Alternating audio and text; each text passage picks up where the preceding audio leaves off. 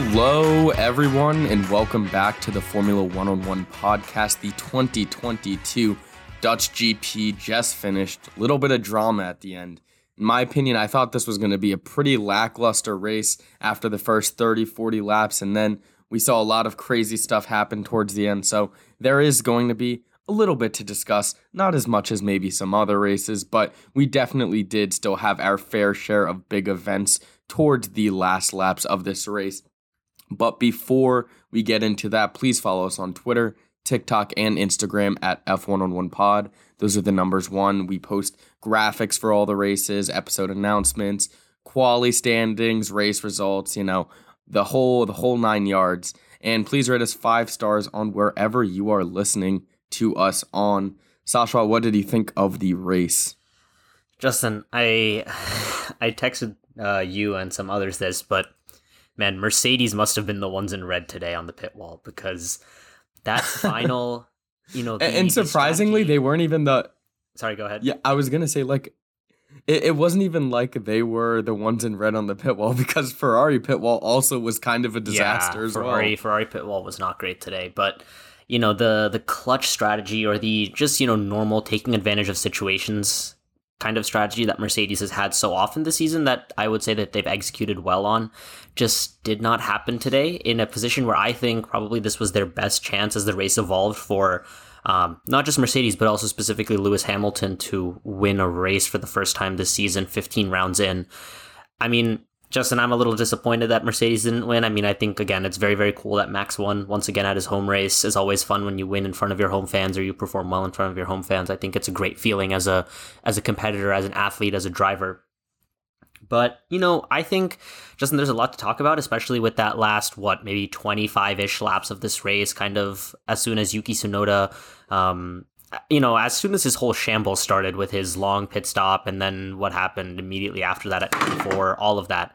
I mean, there's just I think there's a lot to discuss in the, back half of this race, but I think honestly, a pretty entertaining weekend overall. Yeah, I agree. I mean, there was definitely a good amount of things that made a track that isn't built for overtaking and turned it into a pretty decent weekend overall. And obviously, there were some interesting events that we saw in quali between pigeons and flares and a bunch of whatnot. And we are about to get into that, but I wanted to give everyone an update on the 2 different standings after this weekend, going into Monza as the third leg of our triple header. For the WDC, Max Verstappen, I mean, he's going to win the WDC this year, barring an actual life or death situation that he has to face. I don't think anyone else can catch up to his 310 points. Now, Charles Leclerc and Checo are tied at 201 points. Charles Leclerc is only ahead, though, on race wins right now, so that could change in the future races. George Russell at 188 in P4. Carlos Sainz now 13 points trailing due to his 5-second penalty at the end, which dropped him into P8. He is at 175 points. Now, in the WCC, Red Bull has crossed the 500-point threshold mark. They're at 511 points. Ferrari's at 376. Mercedes gaining some ground this weekend, now only trailing by 30 points again. They're at 346. Alpine gaining some more ground on McLaren, I believe, with 125 to McLaren's 101. Alfa Romeo with 51. Haas with 34. AlphaTauri with 29. Aston Martin only trails AlphaTauri by 4 points with 25 points. And Williams finishes the WCC standings out with 4 points. So, not 3 points anymore. Good weekend for them. We saw Alex Albon kind of in the running near the points at the end, but they still only do have 4 points. And that is how the WCC shapes up going into the final leg of this triple header. Yeah, I mean, Justin, like you said, I don't think there's anyone who can quite really catch up to where Max Verstappen and Red Bull are right now. I think 109 points is, like you said, barring a life or death situation where life and death is probably DNFing in every single race from here through Abu Dhabi.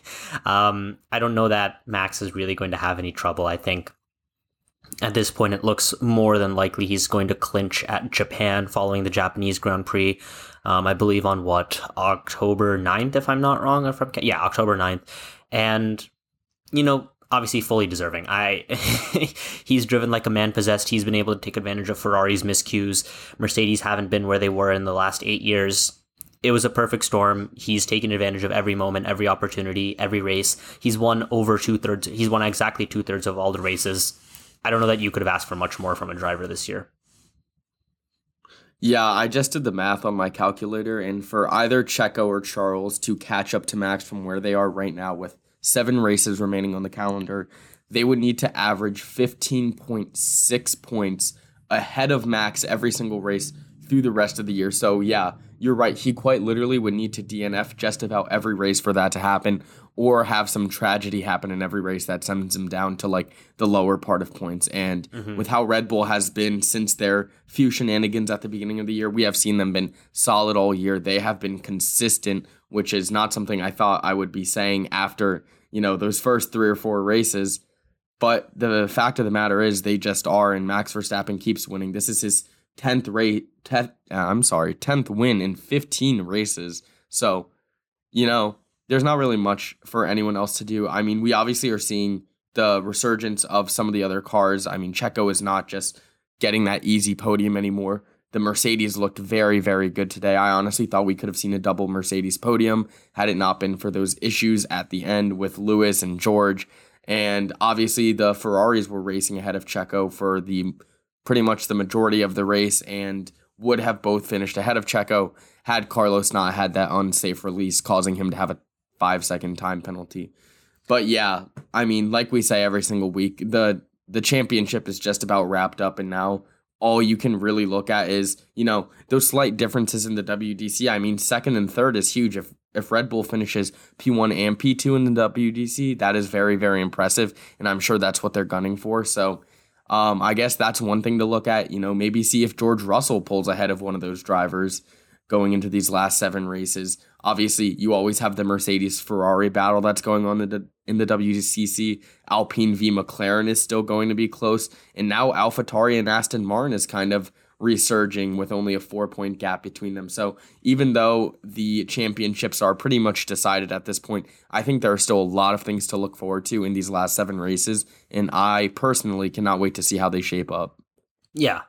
I think, Justin, now, I mean, obviously 15 out of 22 races done. I think we're starting to see, I guess we're now starting to get the true understanding, and I think we can make conclusions on which drivers have been underperforming, which drivers have been maybe outperforming their cars, which drivers are kind of just bang on average.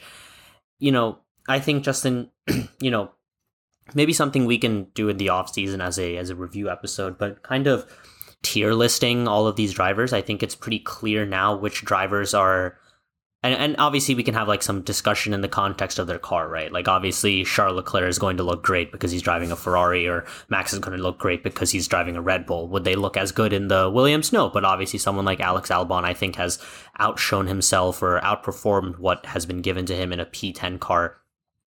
I think it's just interesting to see how the season has progressed. I think the learning curve when it comes to these new regulation cars has been pretty steep for a lot of teams. I mean, obviously Red Bull and Ferrari looked like they hit the ground running, and more respect to them for doing that. They were pretty much the top 2 car for most of this year, and now Mercedes finally starting to catch up, towards the other half of the summer break on the first end. And now, there's a little bit of shakiness at Spa. There was, some positive signs here this weekend.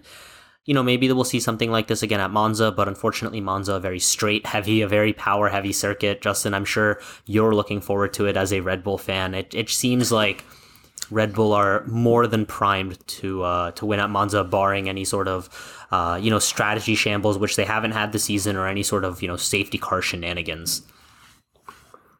Yeah, I mean, that should hopefully be a knockout of the park for them. I know last week in the post-race, Carlos Sainz said that maybe Ferrari could have the edge here, but Red Bull will definitely have the edge in Monza. So I definitely am looking forward to that race.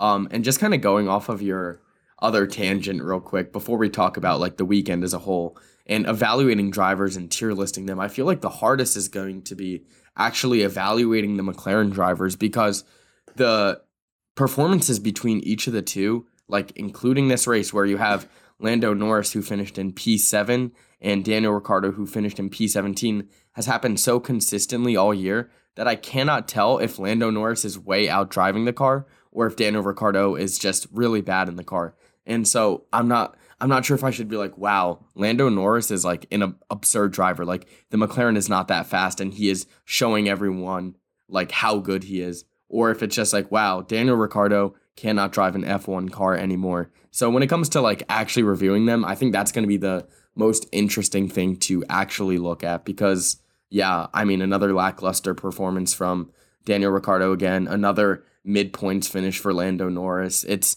the same story every single week with McLaren at this point. They got to improve.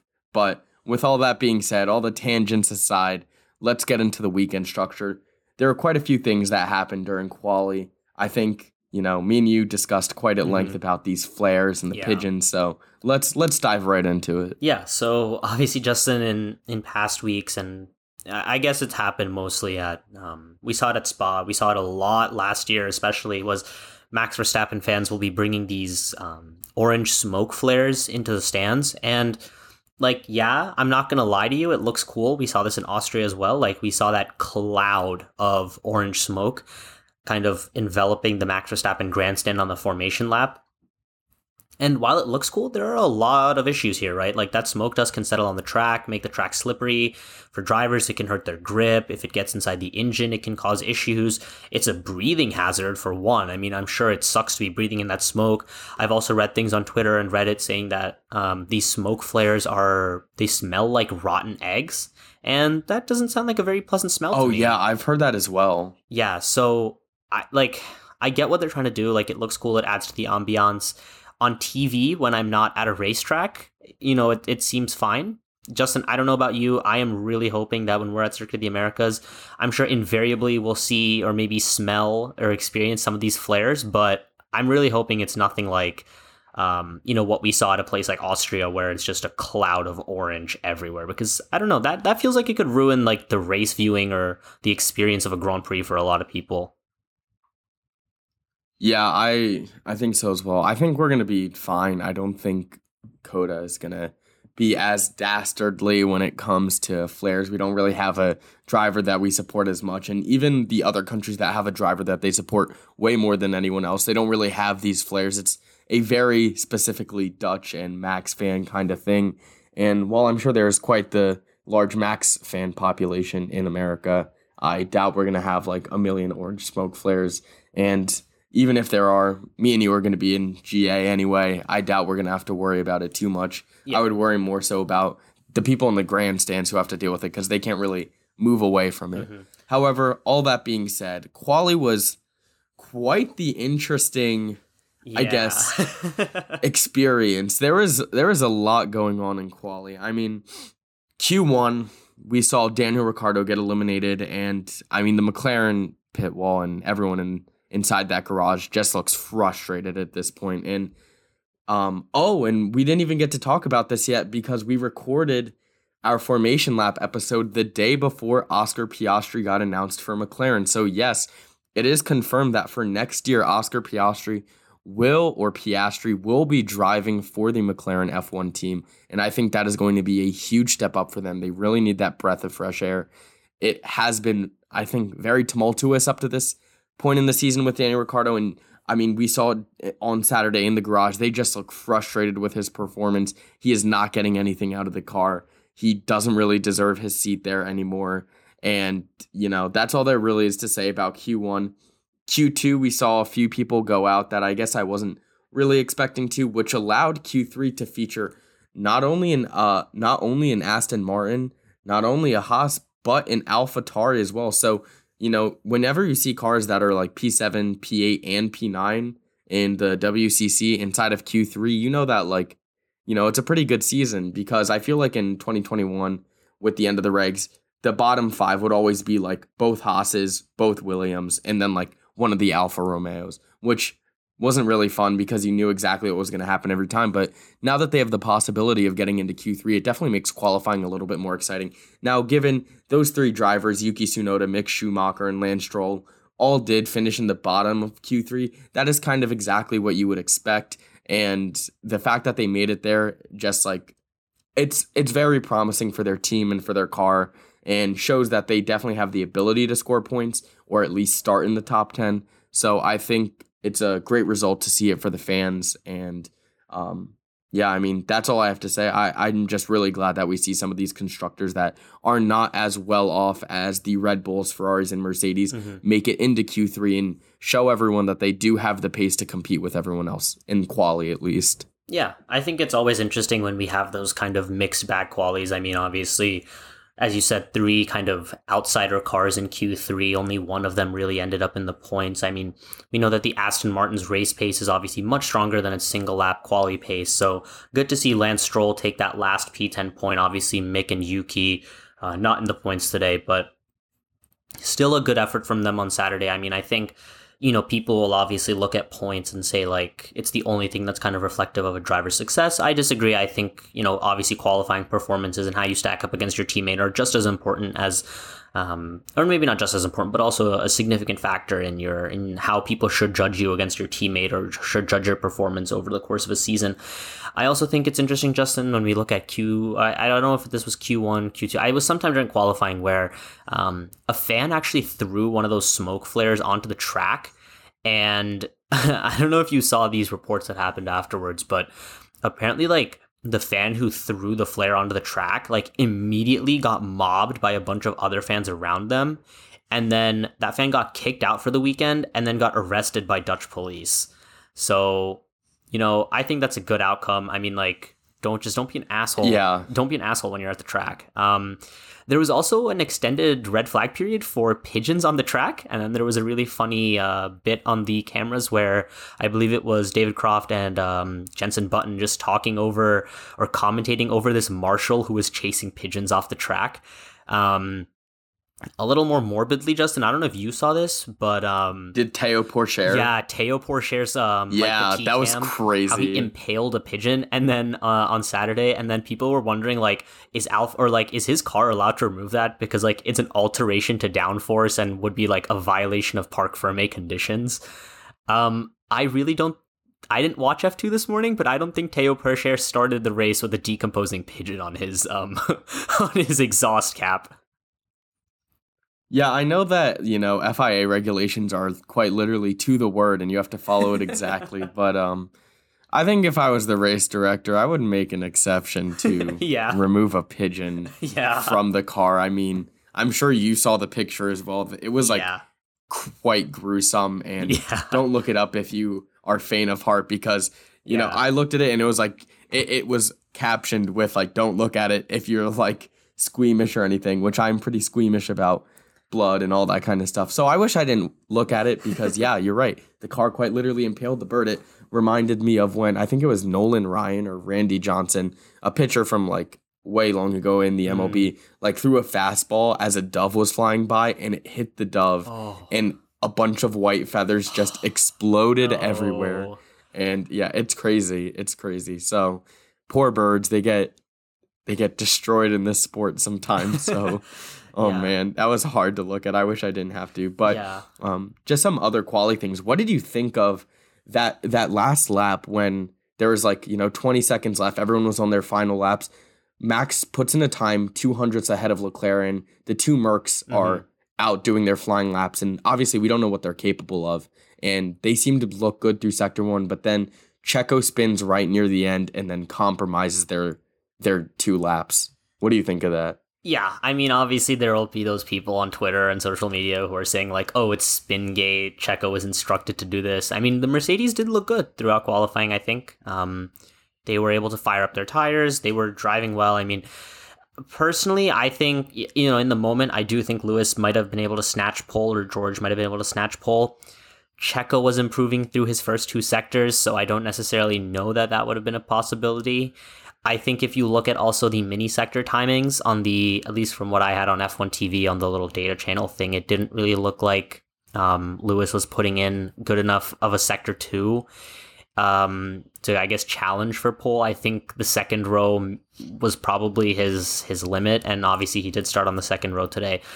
I mean, I don't think that there's anything more to it than that, right? I mean, drivers have accidents in qualifying. I mean, this is exactly what happened in Monaco, right? Perez spins at a corner and then Max is denied a lap or someone is denied a lap. Like, drivers make mistakes. I mean, like, it sucks. It is what it is. I mean, let's not act like Zandvoort, and that banked turn 13, 14 corner isn't difficult to take. Like there's been dust on the track. We saw actually at that exact spot, Sebastian Vettel, he couldn't get grip in that first right-hander of turn 13, and he went on into the gravel, and that's why he was knocked out on Q1. But, obviously we saw his teammate Lance Stroll make it into Q3 this weekend.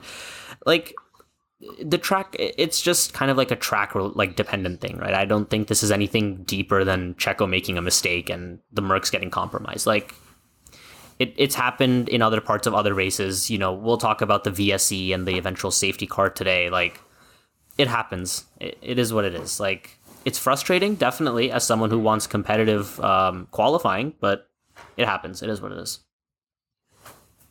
Yeah, I mean, they still ended up being able to occupy. Lewis Hamilton was in the second row. George Russell was in the third row, I believe, because, Lewis qualified like fourth or something, and George was P6, or I actually don't remember where George qualified.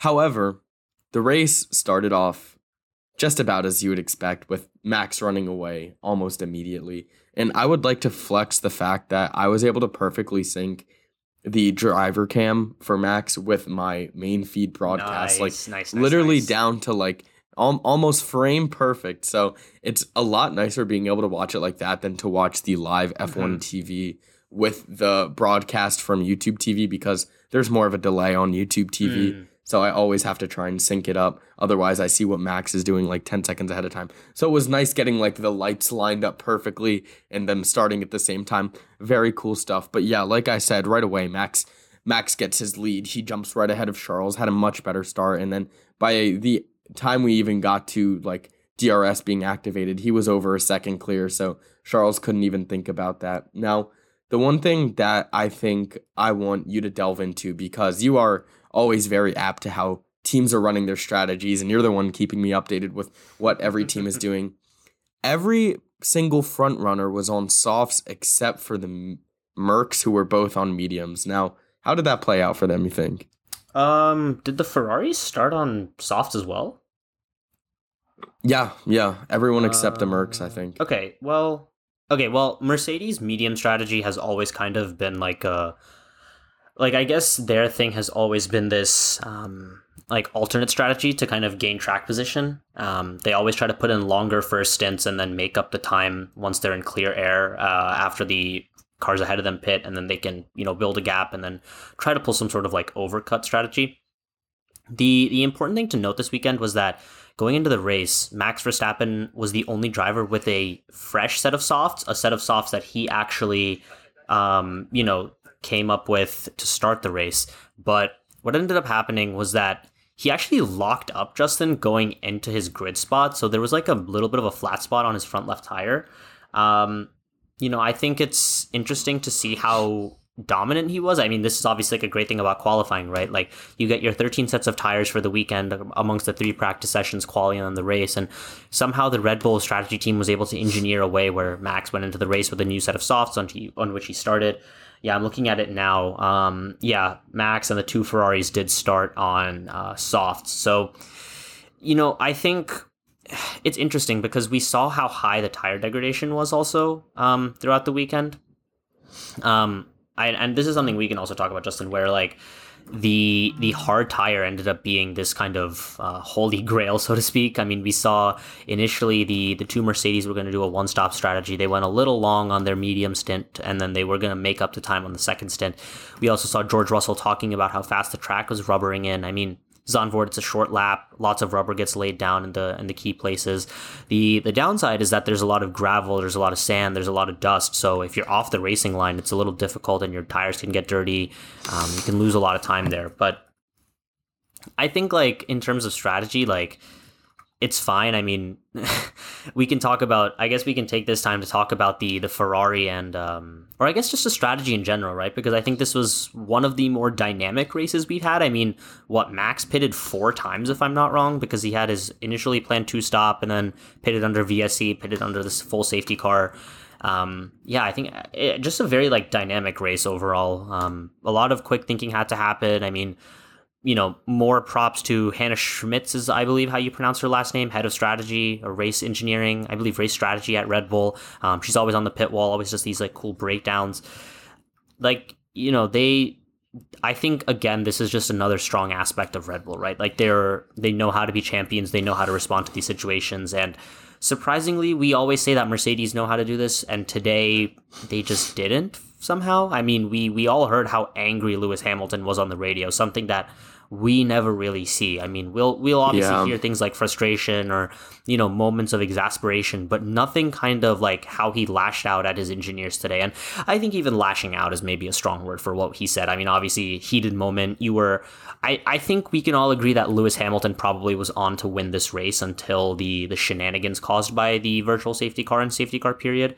But it happens in F1. I mean, I'm sure, I mean, Lewis Hamilton and Mercedes are no stranger to safety cars hurting their strategy and their eventual race-winning ambitions.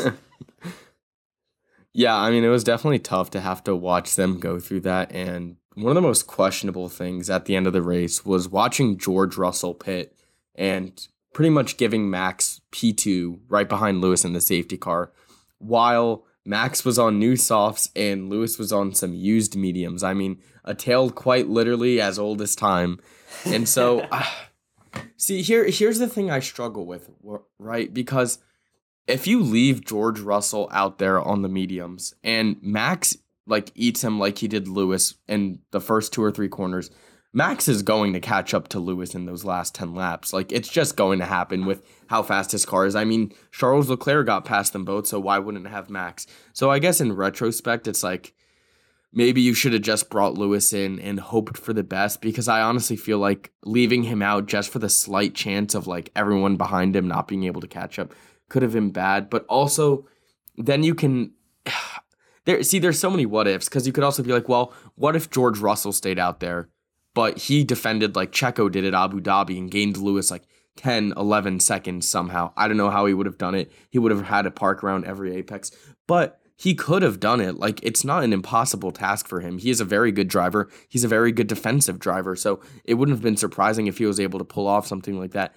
That being said, it didn't happen. So you have to look at what did happen, and what did happen was they left Lewis out to dry, and obviously George got the P2, but Lewis just was absolutely screwed over in this race. There was nothing he could have done that would have made it better. I mean, if you're going to pit George there, you also have to pit Lewis, because there's no excuse to not pit him when you're just going to have the person who has the fastest car on the track. He has new soft tires, while your front running car that is not as fast as the car behind you is on old mediums for 13 laps as well. And I know Zandvoort isn't great for overtaking, but we know that Max can overtake anywhere. So does it really matter when contending for the race lead when you're just going to get absolutely swallowed? Or even if you do give your driver the chance, he's going to have the most difficult run at defending P1 that you may ever see. It just doesn't make a lot of sense to me. Yeah, I mean, I guess the counter argument to that is, right, even the virtual safety car that was triggered by Yuki Tsunoda's DNF at turn 4, I think that was honestly fine for Mercedes, right?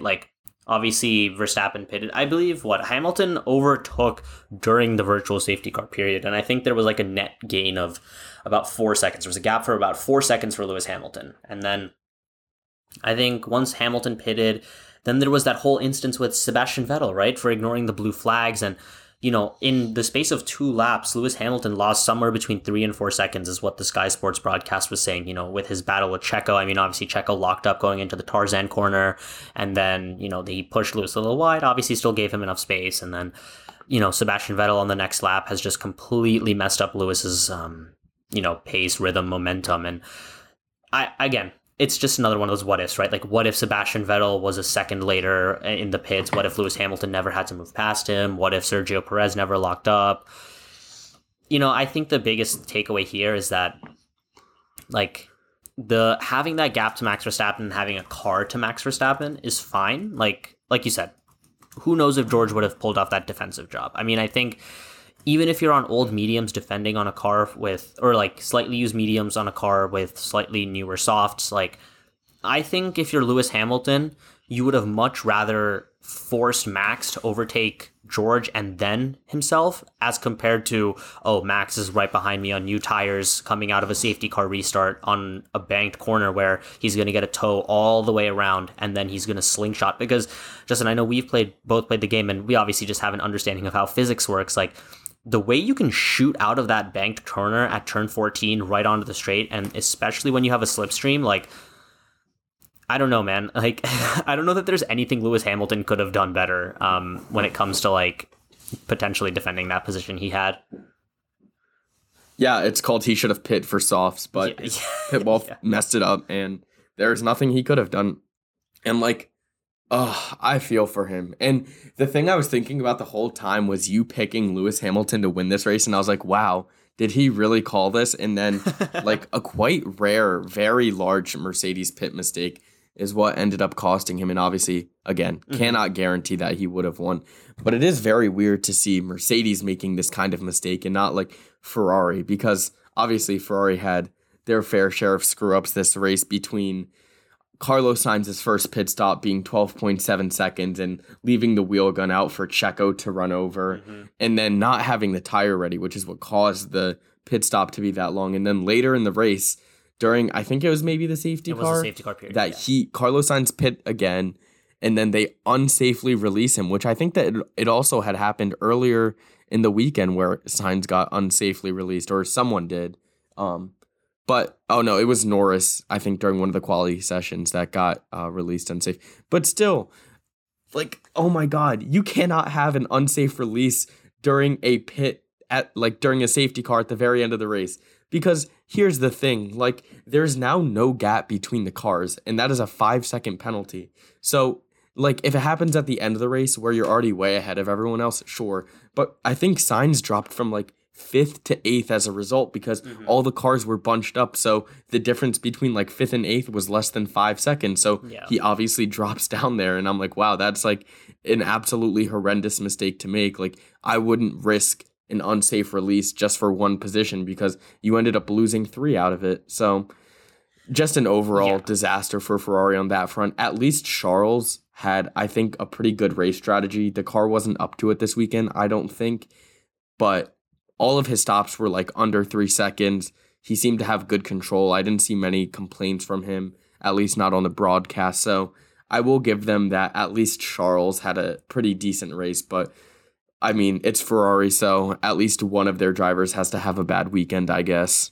Yeah, I mean, you know, the fact that they had Sainz sitting for what was basically 13 seconds in the pit box, waiting for the rear left tire to just be brought out.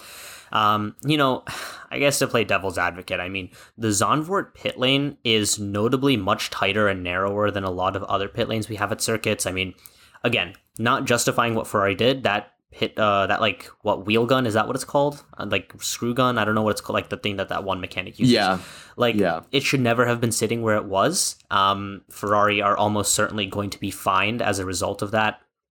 As for unsafe releases, I mean, come on, like, they're an experienced pit crew. Like, is it going to happen every once in a while? Sure. I mean, the Mercedes pit crew, the Red Bull pit crew, like, no one's completely perfect, but it was egregious. And especially, like you said, during a safety car period, like, it just seems like there's so much wrong. Like, look, Justin, this is, again, right, like a crazy instance.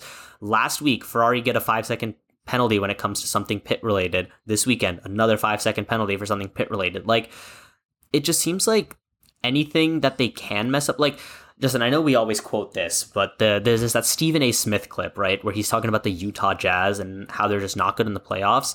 And it's genuinely the same thing here. Like, we want to like the team at Ferrari, but it's so hard to support them. They constantly invent and engineer ways to lose and throw away race winning positions or like strong points performing finishes, right? Like, please explain to me, Justin, how at a track like Zandvoort, their cars that we know are good in these slow technical tracks, they start 2-3 and then end the race in 3-8. Like, how is that possible?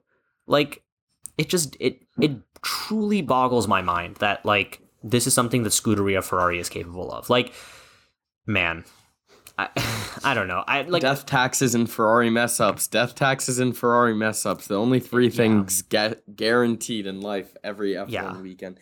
It's you're right. I mean, 3 and 8 is an awful performance, especially when it looked like they were ahead of the Mercedes in the beginning of the race. I was like, oh, okay, this is going to be them gaining more ground in the WCC, trying to cement the P2 spot, going to help them gain some extra money for their development.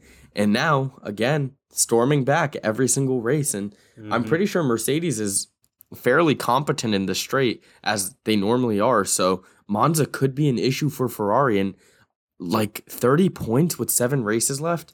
I mean, I'm no mathematician, but let's see. That's only 4.28 points they have to outscore Ferrari by in the remaining 7 races. And with how things have been going recently, especially since the summer break and these first 2 races, I do think Mercedes is capable of it. Obviously, Ferrari outscored them in Spa, and Mercedes now outscored them here in Zandvoort. But I think these last few races are going to be very indicative of the pit wall and the strategy themselves and who can perform well under crunch time. And I think we both know the answer to who can perform better as a pit wall under crunch time. And in case you can't get my obvious statement, it is not Ferrari, okay? It is not them. They are not them. Mercedes are them. It's okay. We'll see in Monza next week. I'm excited that we have a triple header so we can at least like get answers to all my questions right away about whether Ferrari or Mercedes are going to be the ones to, I guess, really have the successful end of seasons, because I really feel like the end of this triple header is going to tell us who's going to end up winning the WCC. I don't know why. I just feel like whoever performs better at Monza is going to be the ones to pull through, because then like my mindset is either Mercedes is ahead and then they're like very minimally behind Ferrari, which gives them all the motivation they need to power through the end of the season, or Ferrari outscore Mercedes and it's like, wow, 50 points is going to be like unattainable in 6 races. So this is a very big race next week, I think, for that battle specifically. And it'll be very interesting to see how the teams adapt to it. And maybe I wonder if we're going to see teams like those 2 teams not worry about Red Bull as much, because they're just going to be worried about beating each other. Oh, yeah, no, absolutely. I mean, as much as you want to like focus on winning, Justin, if you're Ferrari, probably like you have what do we have? 7 races, if I'm counting right, and you have let's do some quick maths right now. A 135 point difference in the World Constructors Championship. So 135. That is, wow, that's more than 3 1-2s with both Red Bulls DNFing. Yeah. Well, that's life, dude. That's life. Yeah. I think right now, absolutely, Ferrari should be focused on Mercedes. They should be focusing on defending their P2, because I don't know when we discussed this, Justin, but, if Ferrari finish P3, which is exactly where they were last year, meaning, at the end of the year, there's no appreciable improvement in the constructor standings, what does that mean for them as a team? I mean, I think, like, if they finish P3 again, do you think Mattia Binotto gets fired? Like, is that what it is? Like, he has to be P2 to have a job? I think so, yeah. Okay. Even if he finishes P2, I don't know, because of, like, it's been a very publicly embarrassing season for Ferrari, and they're one of those teams that is very protective of their brand. They're very historic. I mean, it's such a huge part of Italian culture, and it's obviously a fully Italian-run team. They take a lot of pride in what they do, and after a season like this with this many screw-ups, there has to be a fall man, and unfortunately, I do think it's going to be Mattia Binotto. And if they finish P3, like, I feel like it would be near instantaneously at the end of the season that we find this out. And if he stays there just because of his longevity, then, like, sure, good job, Ferrari, for, like, standing behind your men. But, it's definitely a bad look for them right now. They're kind of the lacking stock of the F1 community, despite being P2 in the WCC, which is definitely not the look you want as a constructor. Yeah, I mean, I think, they just don't know how to win, Justin. I mean, I think not having won any title since 2008, having to wait over a decade, nearly a decade and a half, for something like this to fall into their hands. I mean, they've clearly lost it. I think it'll take them some time to relearn it. Who knows? maybe next year we're having the exact inverse conversation. Maybe we're saying, oh my God, look how great Ferrari are. Yay, Charles Leclerc dominating on his way to his first WDC. Probably not, but who knows? I guess just kind of moving on to like the other main part of this race, Justin, or like the other like cataclysmic event was the virtual safety car triggered by Yuki Tsunoda pulling off to the side of the track at turn 4. This was like really weird where like he initially stopped and like started screaming about like his tires not being on properly. Then he came back into the pits driving very slowly. And then like the team told him that all of his tires were on properly. And then they spent about like 40 seconds just like fiddling with his seatbelt in his seat. And then they let him keep going. And then 4 corners later, he DNF'd. Like, I'm at like a loss for like, how did they not pick this up when he was sitting in the pit box? And they were like, okay, we'll just retire the car. Because like, I don't know, this like whole thing also, you know, Justin brought up a conversation about, does there need to be changes to the VSC system? Where like, you know, currently the VSC, what it does is just neutralizes the race. Drivers have to slow by 40%. Gaps are maintained. You know, I am not a huge fan personally of the VSC. I think that there should be some sort of amendment where the VSC doesn't exist and they basically put out double waved yellows and like extend the section of track that is flagged off. So that there's like a longer entry period or like longer slowdown period and a longer like speed up period, so to speak.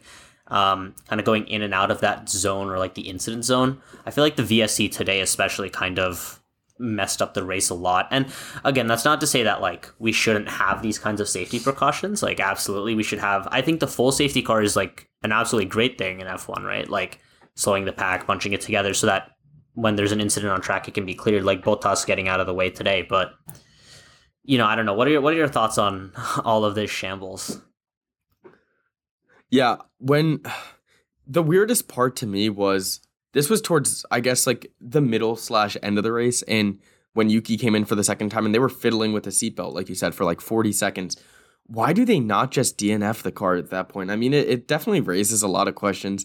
I'm no conspiracy theorist, but it was just very, very interesting that they let him go back out only for him to just pull over 4 corners later, like you said. So, I don't know. I mean, there's a lot of work that needs to be done when it comes to the VSCs because I feel like obviously the difference between a VSC and a full safety car is massive, but it's just weird that like they let Yuki go out knowing that he probably wasn't going to finish the race and was already like a full lap down on everyone else by that point.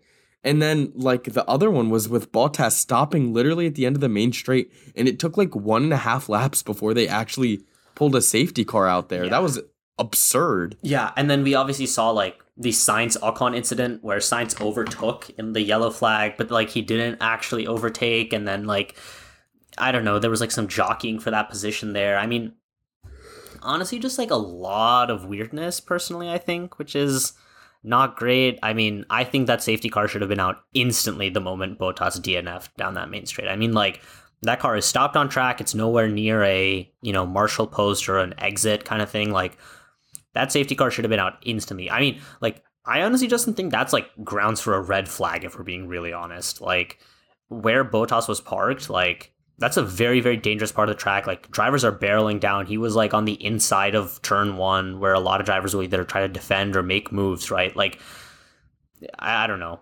It's just, like, I thought we were excited about having new race directors, but this was not, like, a great race when it came to like, race direction from that perspective. Yeah. Yeah, I'm not too sure what they were doing. I wish there was like a stewards debrief at the end of all this so we could hear their thought process and review of like everything that went down between like hearing about the unsafe release to Checo running over the wheel gun to the VSC with Yuki to the Bottas main straight stop that took so long for a safety car to come out. Like that could have been really bad because there was a point where I forget who Sainz was passing. I think it was one of the Alpines, and he like slotted himself between Bottas and the Alpine to like make the overtake. And I was like, that is so ridiculously unsafe that like obviously it was yellow flagged by then, but the fact that that was even like that close is pretty terrifying for Bottas because he was at a standstill and he would have had to absorb all of the impact. But yeah, I mean, like I said, all the drama for this race came at the very, very end. Like there wasn't much in the beginning and there wasn't too much to comment on about the midfield. I mean, Alpine had a pretty good showing. Lando Norris finishing in the points is solid. Lance Stroll, I don't think he ended up finishing in the points. Seb obviously did not. Lance Stroll got Bottas P10. did not. Oh, Lance Stroll got P10. Okay, good for Aston Martin. I mean, it's always good for like one of those lower WCC teams when they can score a point. But like, congrats to Max. He drove a great race as always, and obviously he was aided by, I guess, the mismanagement of strategy from the other two contenders for this race. So I wouldn't say this was like a master class from Max, but more of a what's the opposite? Not even a disaster class, but just like a less than optimal race from everyone else. No, I mean Max took like an opportunity like, he was I given. feel like that's and I feel like that's the story of the season, right? Is that if you do not have the perfect, most optimal, most amazing strategy that you can follow to the T exactly as you planned it, then you're probably not going to beat the Red Bull this season, which is unfortunate because it doesn't really promote the greatest racing, but it's true. Like that car is so good and Max is so good in it that you quite literally need perfection in order to beat him and them right now. Yeah. I mean, like, you know, Max obviously drove well. I mean, I don't think he was ever going to be off the podium at the very least. I mean, obviously there was a long period where we thought Lewis Hamilton was going to be on for this race win, his first race win, Mercedes' first race win this season. But, you know, he took advantage of a strategy fumbling and he won the race. I mean, like, that's what you got to do in F1, right? Like, lots of times when opportunities will arise. I mean, like, you know, when both Mercedes collided and crashed out in Spain in 2016. You think Max Verstappen cared? No. He took advantage of an opportunity he was given and he won his first ever Grand Prix. He's the youngest Grand Prix winner of all time. You think Esteban Ocon is going to complain when he looks back at Hungary in 2021 and asks, wow, I really wish Bottas wasn't a bowling ball that day? No, absolutely not, right? Like, you think Pierre Gasly is going to be upset that Lewis Hamilton went into the pits in 2020 when the pit lane was closed and got a penalty? No. I mean, like we say, the circumstances of a win never really matter, and you have to take advantage of opportunities when they're given to you, and that's exactly what Max and Red Bull did today. So, credit to them. Yeah, now I think we can move on to our segments. Driver of the day, me and you agreed. This has to go to George Russell. Absolutely. Started in the third row of the grid in P6, finished in P2. It's his highest finish of the season. I mean, he's inching closer and closer to his first win, and I'm super excited to see when that finally happens. And obviously, it did help with what happened at the end, like we mentioned, but still, a P2 is a P2 no matter the circumstances that got you there. So great job by him. I mean, he's really proving that he deserves this seat, and I expect to see him in it for many years to come. Yeah, I mean, that's probably the best way to put it, right? I mean, he did pretty much everything right. I mean, I don't think, like, there's going to be any bad blood between him and Lewis Hamilton when it comes to the strategy error that happened at the end of the race, giving George the softs and, moving him out of the way. I mean, I mean, like you said, George Russell consistently proving himself. I mean, again, this is, in any races that George Russell has finished, he hasn't finished below P5. And in his last, he hasn't finished lower than P4 in the last, since Baku. He only DNF'd in Britain. So, to think about that kind of consistency is absolutely crazy. He's, leveling up. He's showing why he deserved to get that Mercedes seat. Like you said, hope to see him in there for a long, long time. I guess moving next on to our... Oh, sorry. Continue. Oh, no. Yeah, I was just going to move on to the next segment as well. Yeah. It's so difficult recording over Discord with the slight delay between our mics, but it's fine. Yeah. I guess our next segment then, pick up the pace, Justin. I was looking at this. Alfa Romeo have not scored points since the Canadian Grand Prix, and I think we have let this slide for just a little bit too long. I think they've been plagued by reliability and obviously issues out of their control. I mean, Bottas has now 2 DNFs on the bounce. I mean, last week it was because of Latifi being an idiot. This week it was because of the Ferrari power unit crapping out on him. it's not his fault. It's not his fault, but like at some point, Alfa Romeo as a team, you need to figure it out. You need to figure out something that works, and you need to figure out a way to force this car into the points. I mean, Zhou Guanyu. They were very good at the beginning of the season. They were, and exactly. like they've just fallen apart since. Exactly. And, Zhou Guanyu has proven himself. I mean, I think he's going to get that contract again for 2023. Bottas is obviously already on a multi-year deal, right? Like, there's nothing more you can really ask of them as drivers. Just like, please let them drive. Like, for lack of a better way of putting it, right? Like, I don't know. They just deserve better, but still, they need to pick up the pace. No points since July. It's almost been what, 2 and change. It's almost been 2 months since they last scored points. Like, or it's been over 2 months since they last scored points. What am I talking about? But yeah, that Canada was that long ago. Jeez, that's really tough for them. Yeah, it's not great. But I think that's my pick up the pace. I don't know if you had anything else to add. I mean, I guess Ferrari pick up the pace on getting your wheels to the pit stop when you're going to do a pit stop. But they were also talking about on the main broadcast how that might not even be the mechanics' fault. That could be the engineer's fault for telling them to box and the mechanics didn't have enough time to get ready. Like, obviously, this is a sport with many people who have to be organized and do the right thing. Like, you can't just blame it on the person who makes the mistake if there's a person behind them who tells them to do something too late. So, obviously, we don't have the communication between the pit wall and the mechanics, but we never know if that's the reason that wheel wasn't ready. So I will say that they sort of need to pick up the pace as well. But yeah, Alfa Romeo for sure. I mean, not scoring points in nearly 2 months, even with the summer break, 3 weeks sandwiched in there is not great. And we know that Valtteri Bottas can score points in the car he did at the beginning of the season. We know that Zhou Guanyu did. I mean, he scored points in his debut. So hopefully they figure out something too and can score some points here, because I don't think Haas is going to catch up to them. I mean, Haas is 17 points behind them in P7 right now. But, I mean, the thing is, you never know. Like, all it takes is, like, one really weird race in a Haas to finish P5, and suddenly this is going to come down to the wire. So, yeah, for sure, Alfa Romeo need to pick it up and score some points to kind of pad their safety net in P6. Yeah, and I think, Justin, it's a good, your mention of Ferrari a bit ago it's a good transition to Brad of the Week here. Ferrari pit crew is absolutely a Brad of the Week. How do you not have all 4 wheels ready? How do you take that long? How do you leave the pit, like the screw gun or like the tire gun sitting out there? And then how do you unsafely release Sainz? Like, you're just truly, like, they made a mess of his weekend, frankly. And I don't know if we talked about this, but that radio message where Carlos Sainz just went, "Oh my God," when he was sitting in the pits, like, I think they're slowly becoming aware that they're all a meme now, and that is really, really troubling for Ferrari, but hopefully they improve. And I know we say that every week, and it's looking less and less likely, but hopefully they improve at some point.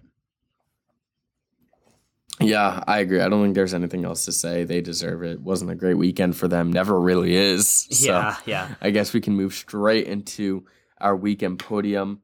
For bronze, I think I'm going to still give bronze to the Mercedes team, just because gaining points on Ferrari in the WCC is still massive. Even while they didn't get the race result they wanted, it is still very important to them for these last few races. So I do think they are deserving of some praise, because we really saw that they are finally picking things up. I mean, some people are already forgetting the beginning of the season when they were not even remotely competitive and they were way behind Ferrari, and now they're catching up, and people don't seem to remember how far behind they were at one point. So good on them for only being 30 points behind, and I'm super thrilled to see how they react in Monza and what they do in these remaining 7 races.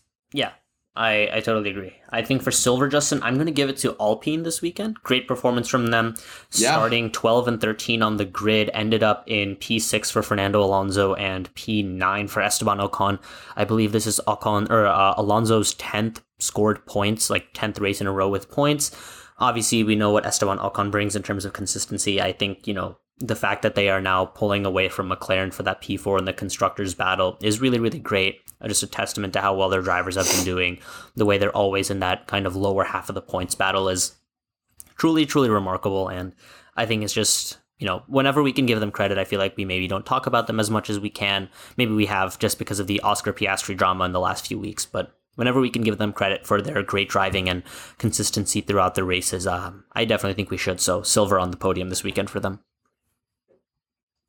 Yeah, gold for the podium for me. This might be a bit of an unconventional pick, but I'm going to give it to Lando Norris for giving McLaren some hope that they can get P4 in the constructors, because without him, they would have been so far behind at this point. Like, let me check real quick how many points Lando has. It looks like he is at 82 points of, how many points does McLaren have right now? 101. McLaren has 101 points. So he has contributed about 82% of their points, which is quite absurd when you think about it. When he scores he has 4 points out of every McLaren's 5. That's pretty awful.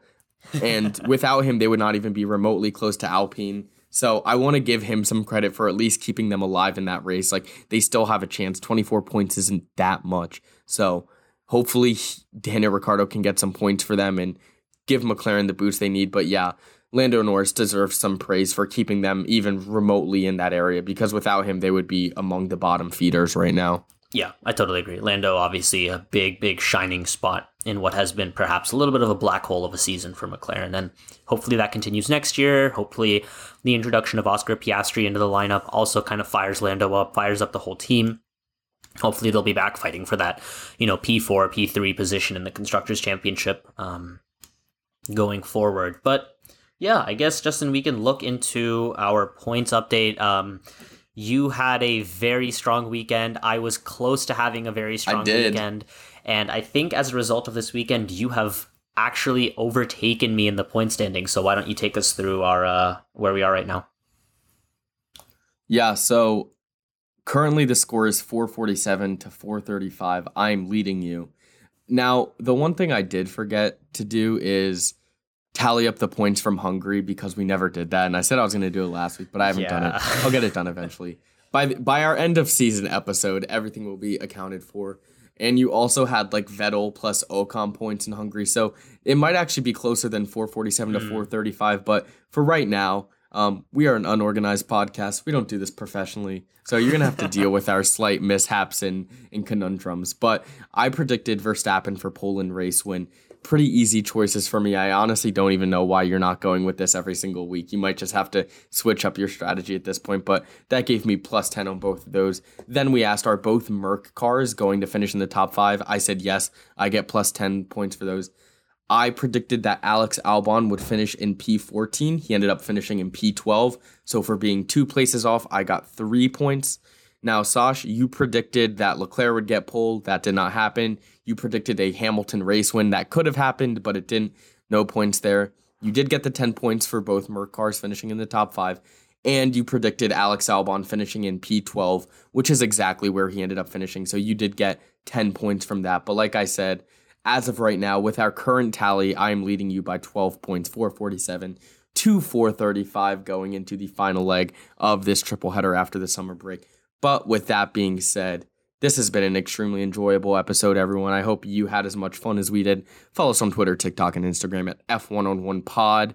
Please rate us 5 stars on wherever you are listening to us on. And we will see you guys on Thursday for the final formation lap of the triple header with the Monza formation lap. And I am super thrilled. It's one of my favorite tracks. We get great races there all the time. Lots of drama, lots of racing, great places to overtake, super fast. So we will see you guys then. Peace. Have a good one, guys.